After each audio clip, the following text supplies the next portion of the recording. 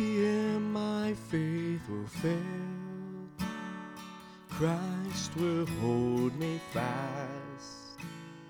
When the tempter would prevail, He will hold me fast.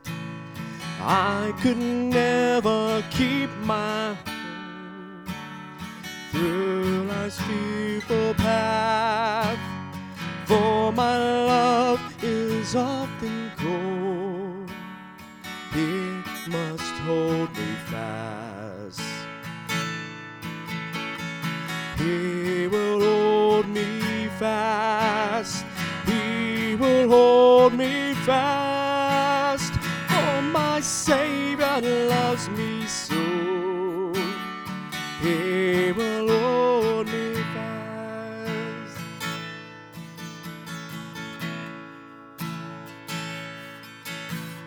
Those He saves are His delight.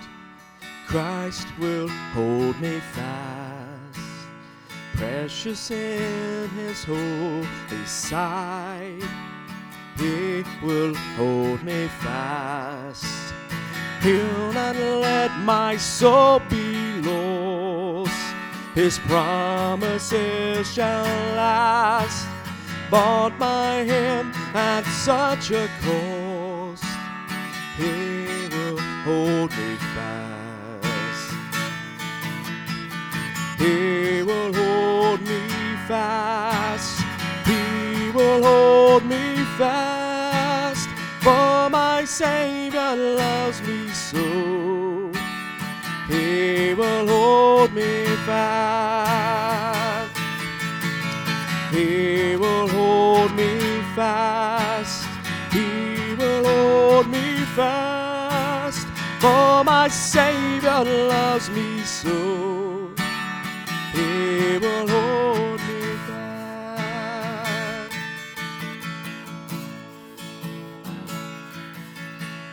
For my life He bled and died. Christ will hold me fast. Justice has been satisfied. He will hold me fast.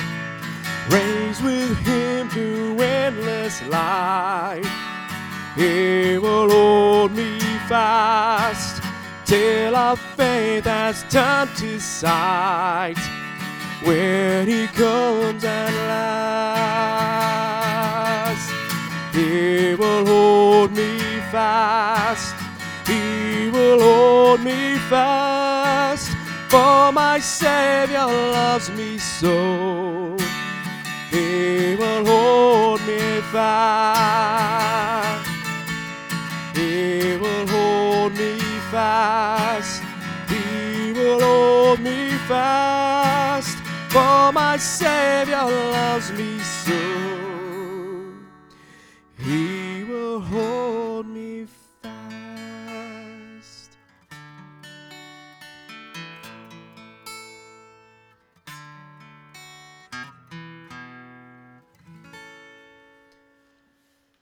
Lord, we thank You that You will hold us fast. We are reminded over and again in Your word, through the words of the Lord Jesus, that who the Father has given to the Son, no man shall pluck from His hand. We're also reminded in the word, Lord, that You will never leave us nor forsake us. As we look to the end of the age, we hold fast to our Lord as He holds fast to us. And so, Lord, I want to lift that up to us this morning.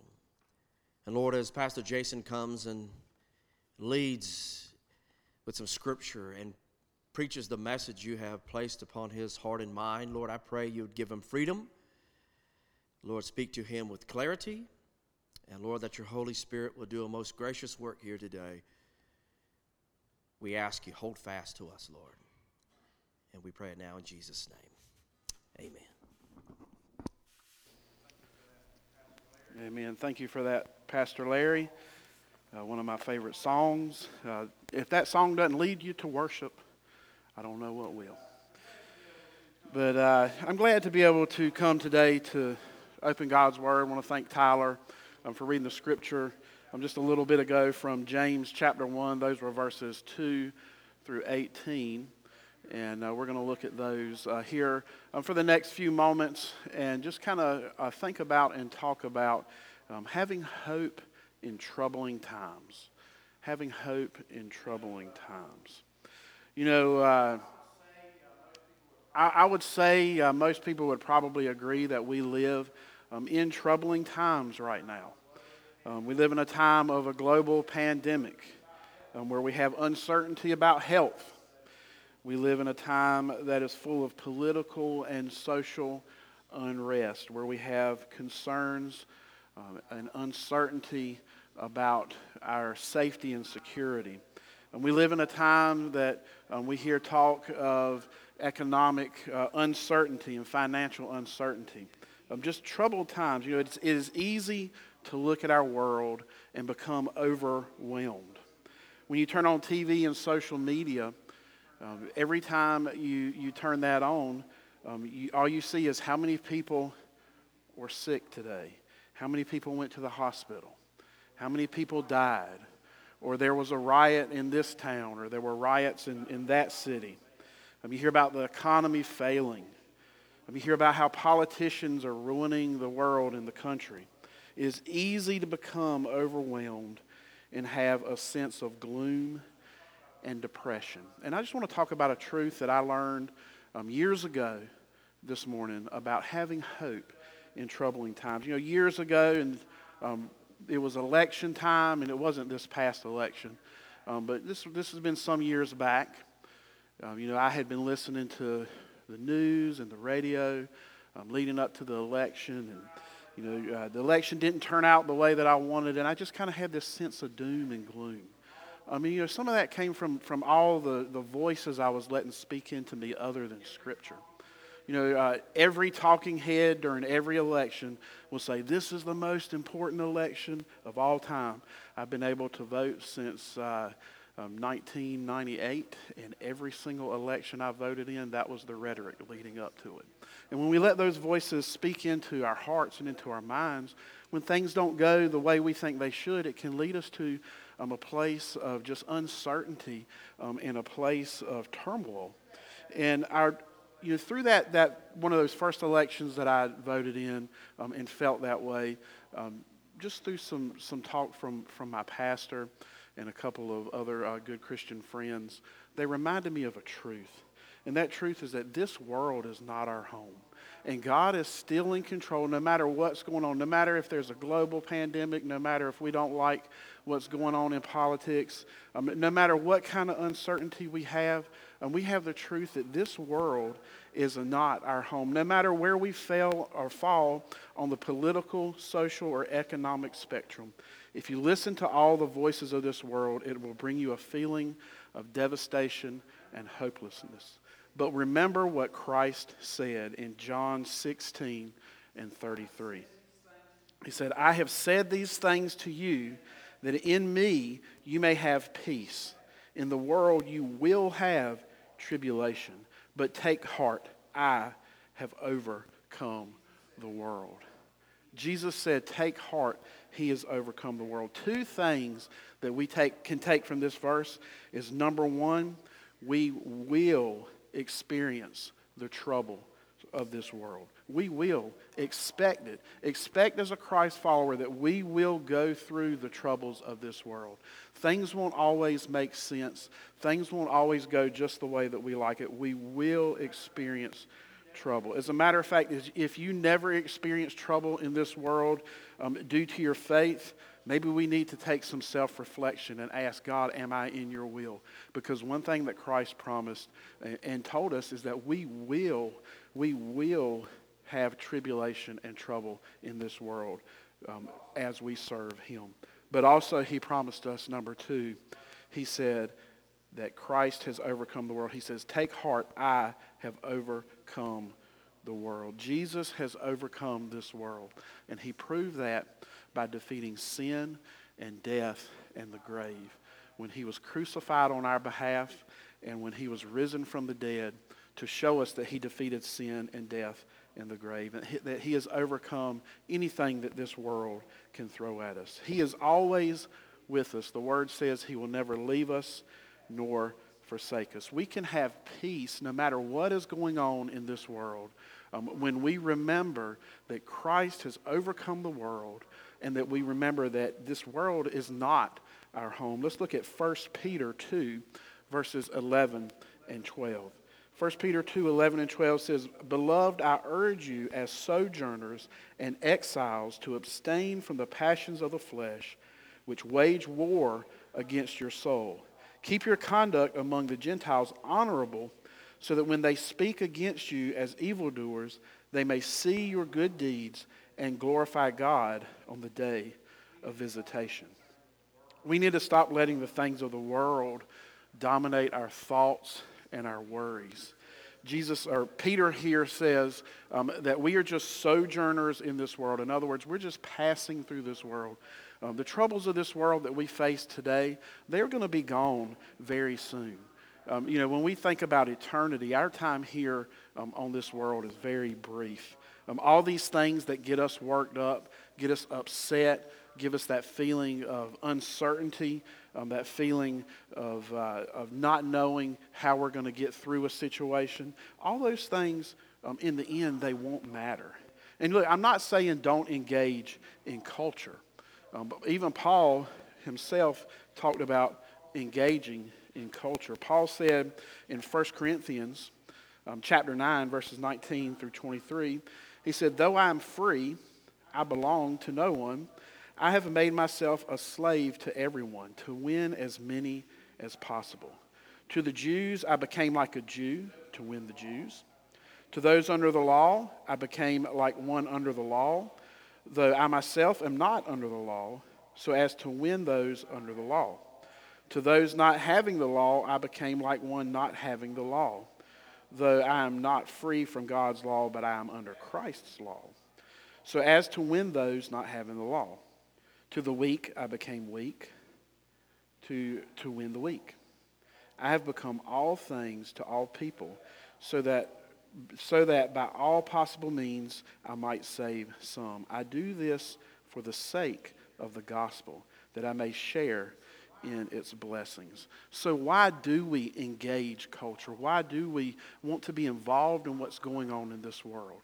Not for our betterment, not for our own personal gain, but for one reason, and that is to advance the gospel, to share the message that Christ has given to us as believers, to tell this world that Jesus loves them, that we are all lost and sinners, separated from God because of our own sin, but Jesus came and died on the cross in our place so that we could be made right with him. That's why we engage culture, to seek opportunity to advance the gospel. Not for anything personal, any kind of personal gain, but only to advance the gospel. You see, the troubles of this world are going to be gone. They're going to be gone very soon. And the only thing that will matter is Christ. The only thing that will matter is my relationship and your relationship with Christ, and the people out there, their relationship with Christ, and whether we have taken the opportunity to tell them about Jesus. Far too often, we destroy our witness to make a point that will very soon have absolutely zero impact, absolutely zero importance. This world is not our home. As believers, we should have a peace and contentment. We have a hope that transcends our circumstances. We have a hope that transcends what's happening in the world. Philippians 4, 6 and 7 says, "Do not be anxious about anything, but in everything by prayer and supplication with thanksgiving, let your requests be made known to God. And the peace of God, which surpasses all understanding, will guard your heart and your minds in Christ Jesus." This peace we can have is because of our hope in Christ. Christ will bring us through any trials, any suffering, and any uncertainty we face. And that verse talks about the peace that surpasses all understanding. And there's really no way to explain that peace unless you have experienced it yourself. As a Christ follower, when you go through something that there's just no way you could make it through without this Holy Spirit in your life. And if that's happened to you, you know exactly what I'm talking about. And there's really no way to explain that to someone other than just to give Christ all the honor and all the glory. And through that, he gives us the opportunity to tell others about him. So as we get ready to look into to the first chapter of James this morning, I want us to do that with the mindset of looking for hope in troubled times. And before we get into that text, I just want to take just a moment to lift up a word of prayer. Father, we pray that this morning you would speak to us through your word. Lord, I pray that as we look into this text, you would challenge us, or you would show us where we can grow. Lord, I know this week you have challenged me through this text. And Lord, I pray that we would just honor you. And Lord, we give this to you now in Jesus' name. Amen. So I want to talk about faith and having hope in troubling times.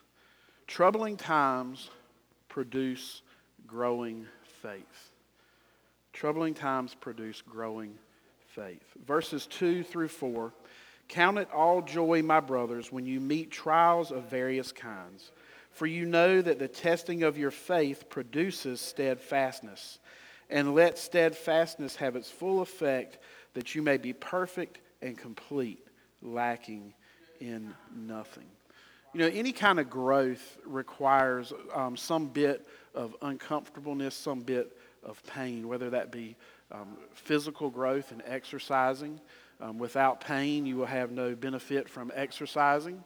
I think about pruning plants. You have to, cut the plant, injure the plant for new growth to take place. I think about as well growing pains. Over the last year, Tyler has grown a good bit over 6 inches. And all throughout the year, he would occasionally say, my legs hurt, my arms hurt, my back hurts. And he was having growing pains. Like I said, he grew over 6 inches in 1 year, which is a lot. We have a little, on one of the door rails in the house, we have little marks from where he's grown over the years. And the one this year is like this much. So he experienced growing pains. But any kind of growth, it does not come without some sort of discomfort and pain. And the more I think about it, the more I'm convinced that is what needs to take place now in the church universal. We have been comfortable for far too long. There's too much talk, and over the ages and years, there have been too much talk of preference-driven things splitting churches and causing turmoil in churches. Things like music or service time or color of the carpet. And you hear these stories all over the place, and we're not too immune to them here either. For far too long, we've been too comfortable. Our churches have not been growing spiritually. And I think that through the troubling times we live in right now, the more and more that I think about it, I truly believe that Christ is using these troubling times to grow his church, to remind us of our true calling and our true purpose and the things that are truly important rather than the things of preference. I think most of us recognize that glorifying Christ and serving him is the primary function of the church, but sometimes we struggle to live that out. We must ask ourselves, on what do we spend the majority of our time when it concerns the things of the church? Do we spend our time on our preferences, on the things we like and dislike, or do we spend our time seeing how and seeking how we can glorify and serve God? Sometimes God uses troubling times to grow us beyond our comforts. Verses 5 through 8. If any of you lacks wisdom, let him ask God, who gives generously to all without reproach, and it will be given to him. But let him ask in faith with no doubting, for the one who doubts is like a wave of the sea that is driven and tossed by the wind. For that person must not suppose that he will receive anything from the Lord. He is a double-minded man, unstable in all his ways.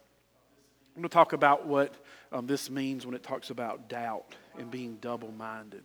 I like what the NLT, the New Living Translation, says in this verse. It says, "But when you ask him, be sure that your faith is in God alone. Do not waver, for a person with divided loyalty is as unsettled as a wave of the sea that is blown and tossed by the wind.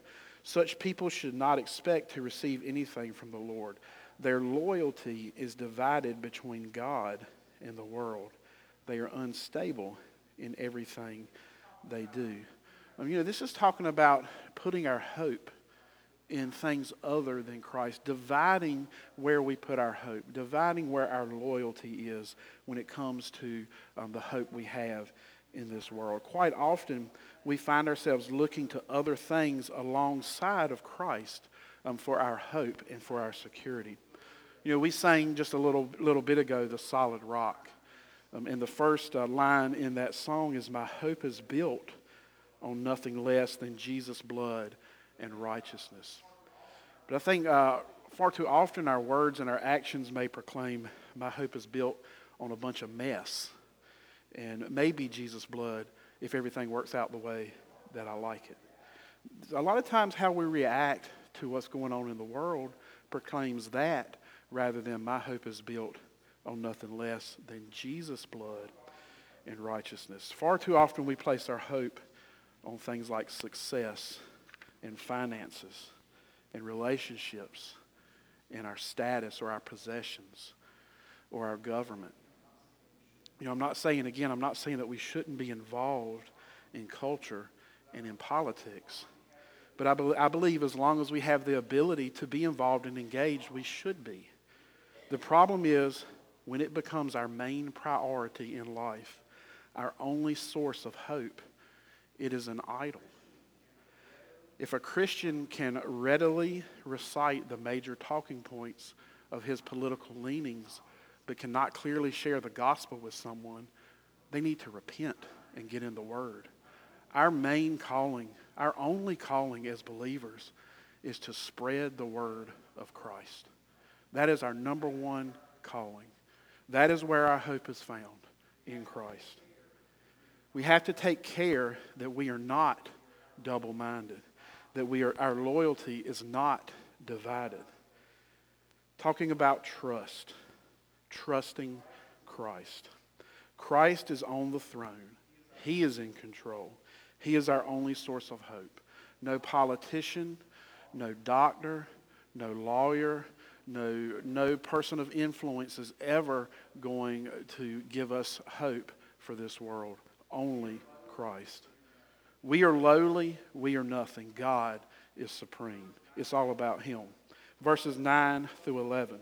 "Let the lowly brother boast in his exaltation, and the rich in his humiliation, because like a flower of the grass, he will pass away.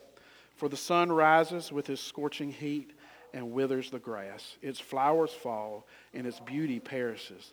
So also will the rich man fade away in the midst of his pursuits." The world is fading away. As Pastor Larry said, the Lord's return is imminent. Whether He comes back today or 1,000 years from today, His return is imminent. In the scope of all eternity, no matter how long it takes Him to return, it's just a minute little part compared to eternity. This world is fading. Eternity is soon. We need to focus on what's really important. And that's where we stand with Christ and where the people He puts in our influence stand with Christ. Troubling times reveal our dependence on God. Verse 12. "Blessed is the man who remains steadfast under trial, for when he has stood the test, he will receive the crown of life which God has promised to those who love Him." Testing reveals our dependence on God. I can tell you that this past year has been a tremendous test and struggle for all of us. I feel confident that you would agree with that. I know for us here at the church, it has been a tremendous test and struggle. I know for Larry and myself, trying to figure out when and what to do during this pandemic has been one of the most uncertain and toughest things we've had to work through. They don't have a class on that in seminary. They didn't really expect a pandemic to happen, and neither did we.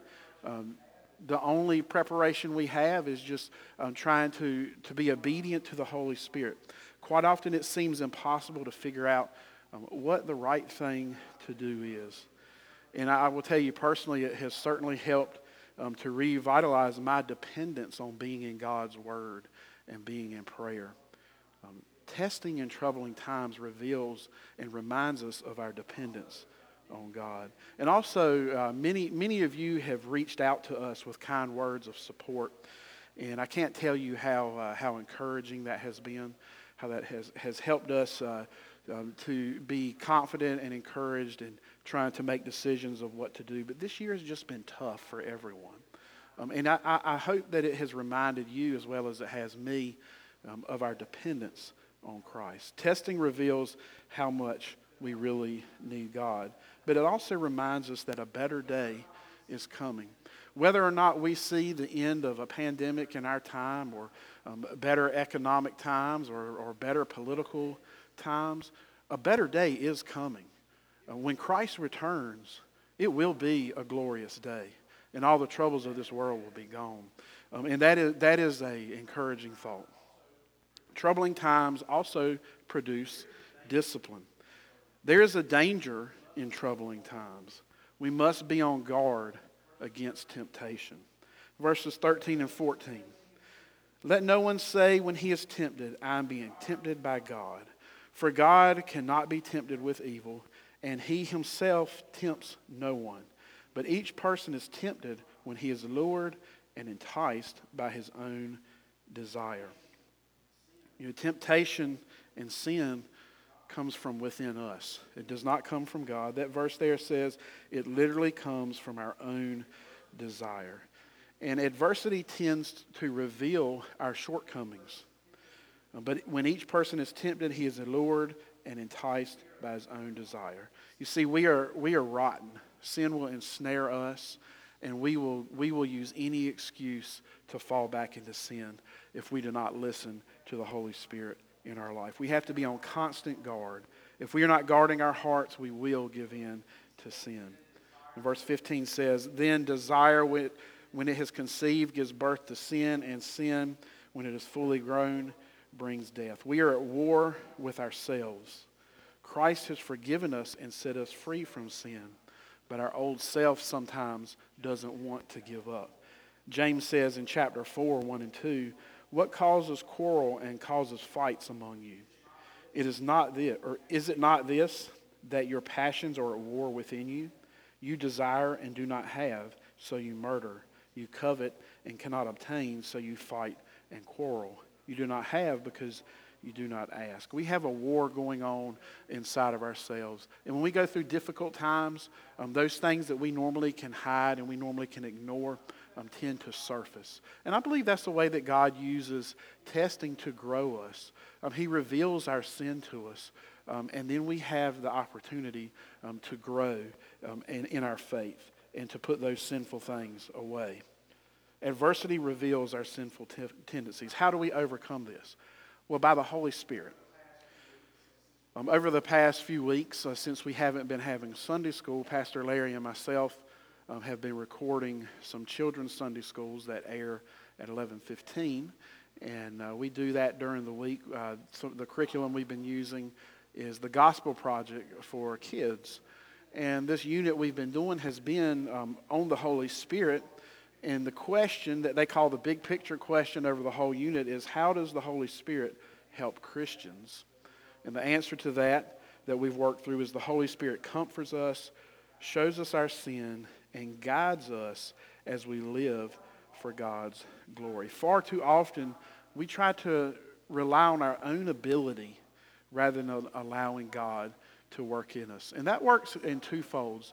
That works with salvation. Far too often when the Lord's dealing with someone to follow Him, It's easy to fall into that lie and that trap of, I've got to clean myself up first before I get right with the Lord, before I become a Christian. I've got to clean myself up. And the Bible tells us that even our best righteousness is like filthy rags to Him. We can't clean ourselves up. The Holy Spirit reveals our sin and our brokenness and leads us to submit to Christ. And then He cleans us up.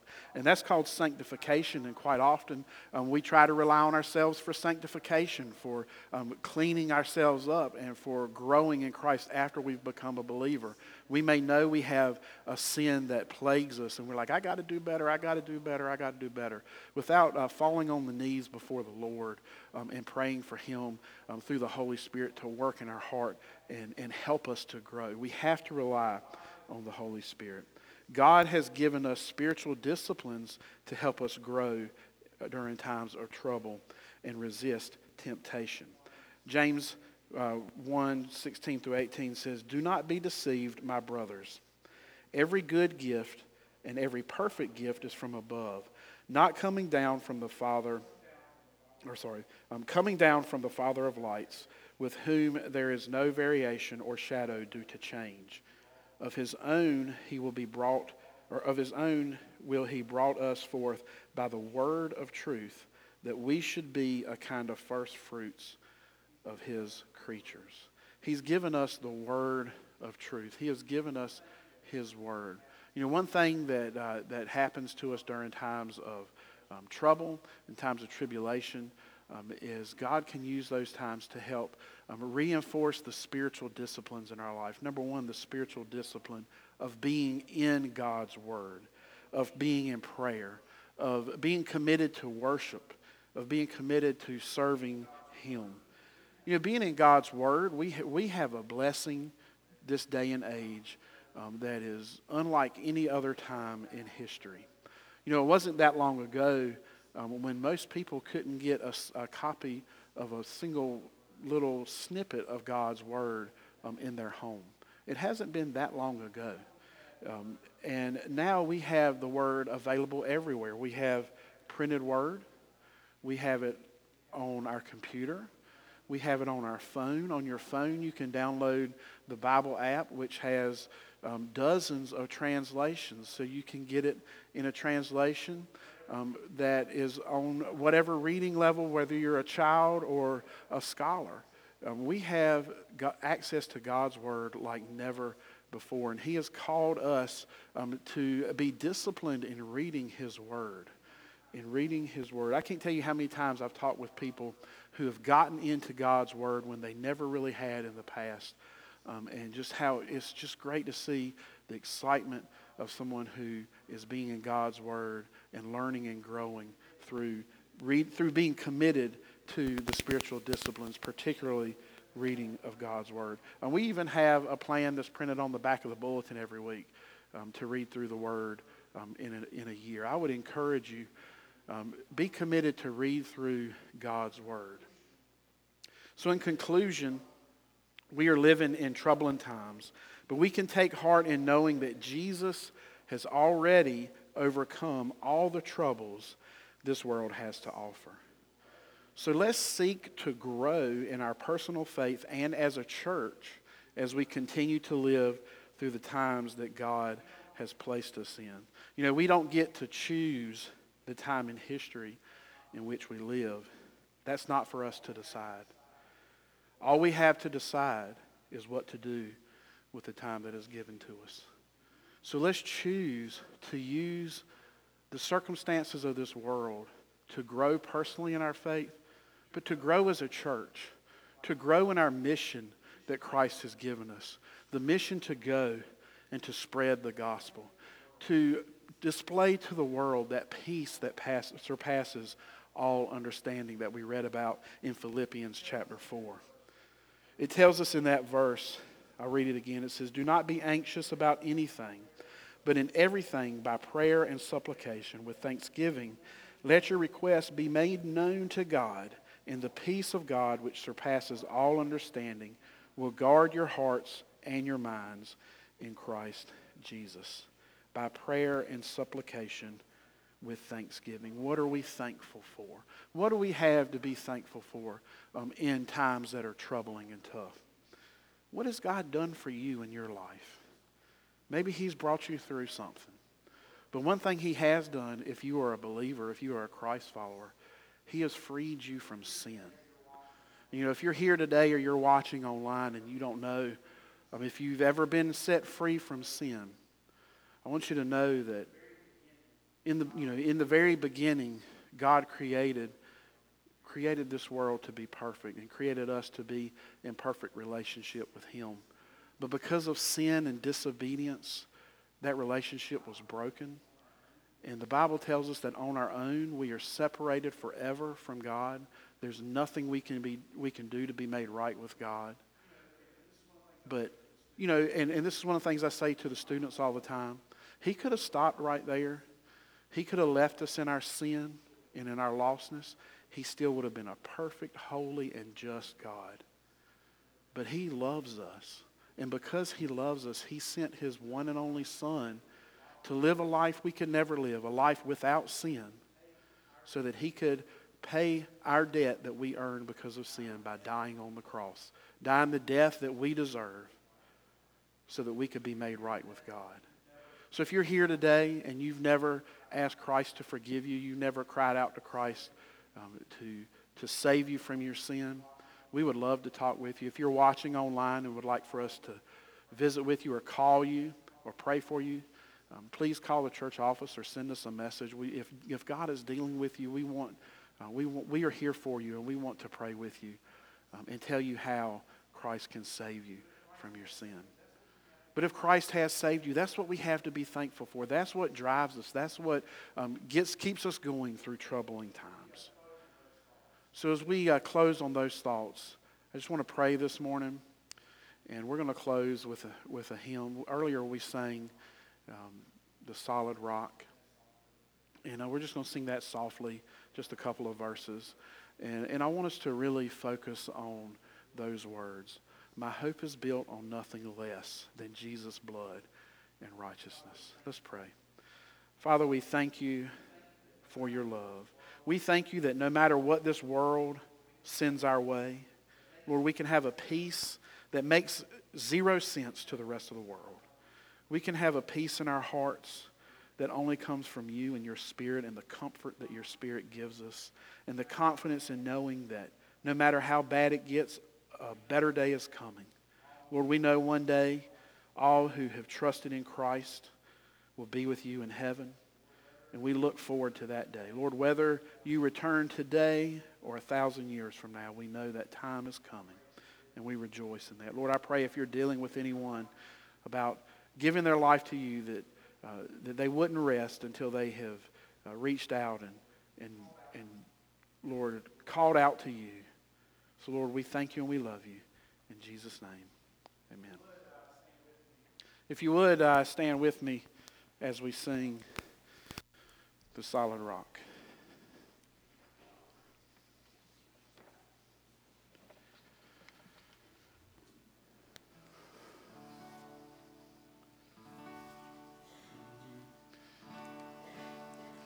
My hope is built on nothing less than Jesus' blood and righteousness. I dare not trust the sweetest frame, but wholly lean on Jesus' name. On Christ the solid rock I stand, all of the ground is sinking sand. All of the ground is sinking sand. Let's sing verse 2. When darkness strikes his lovely face, I rest on his unchanging grace. In every high and stormy gale, my anchor holds within the veil.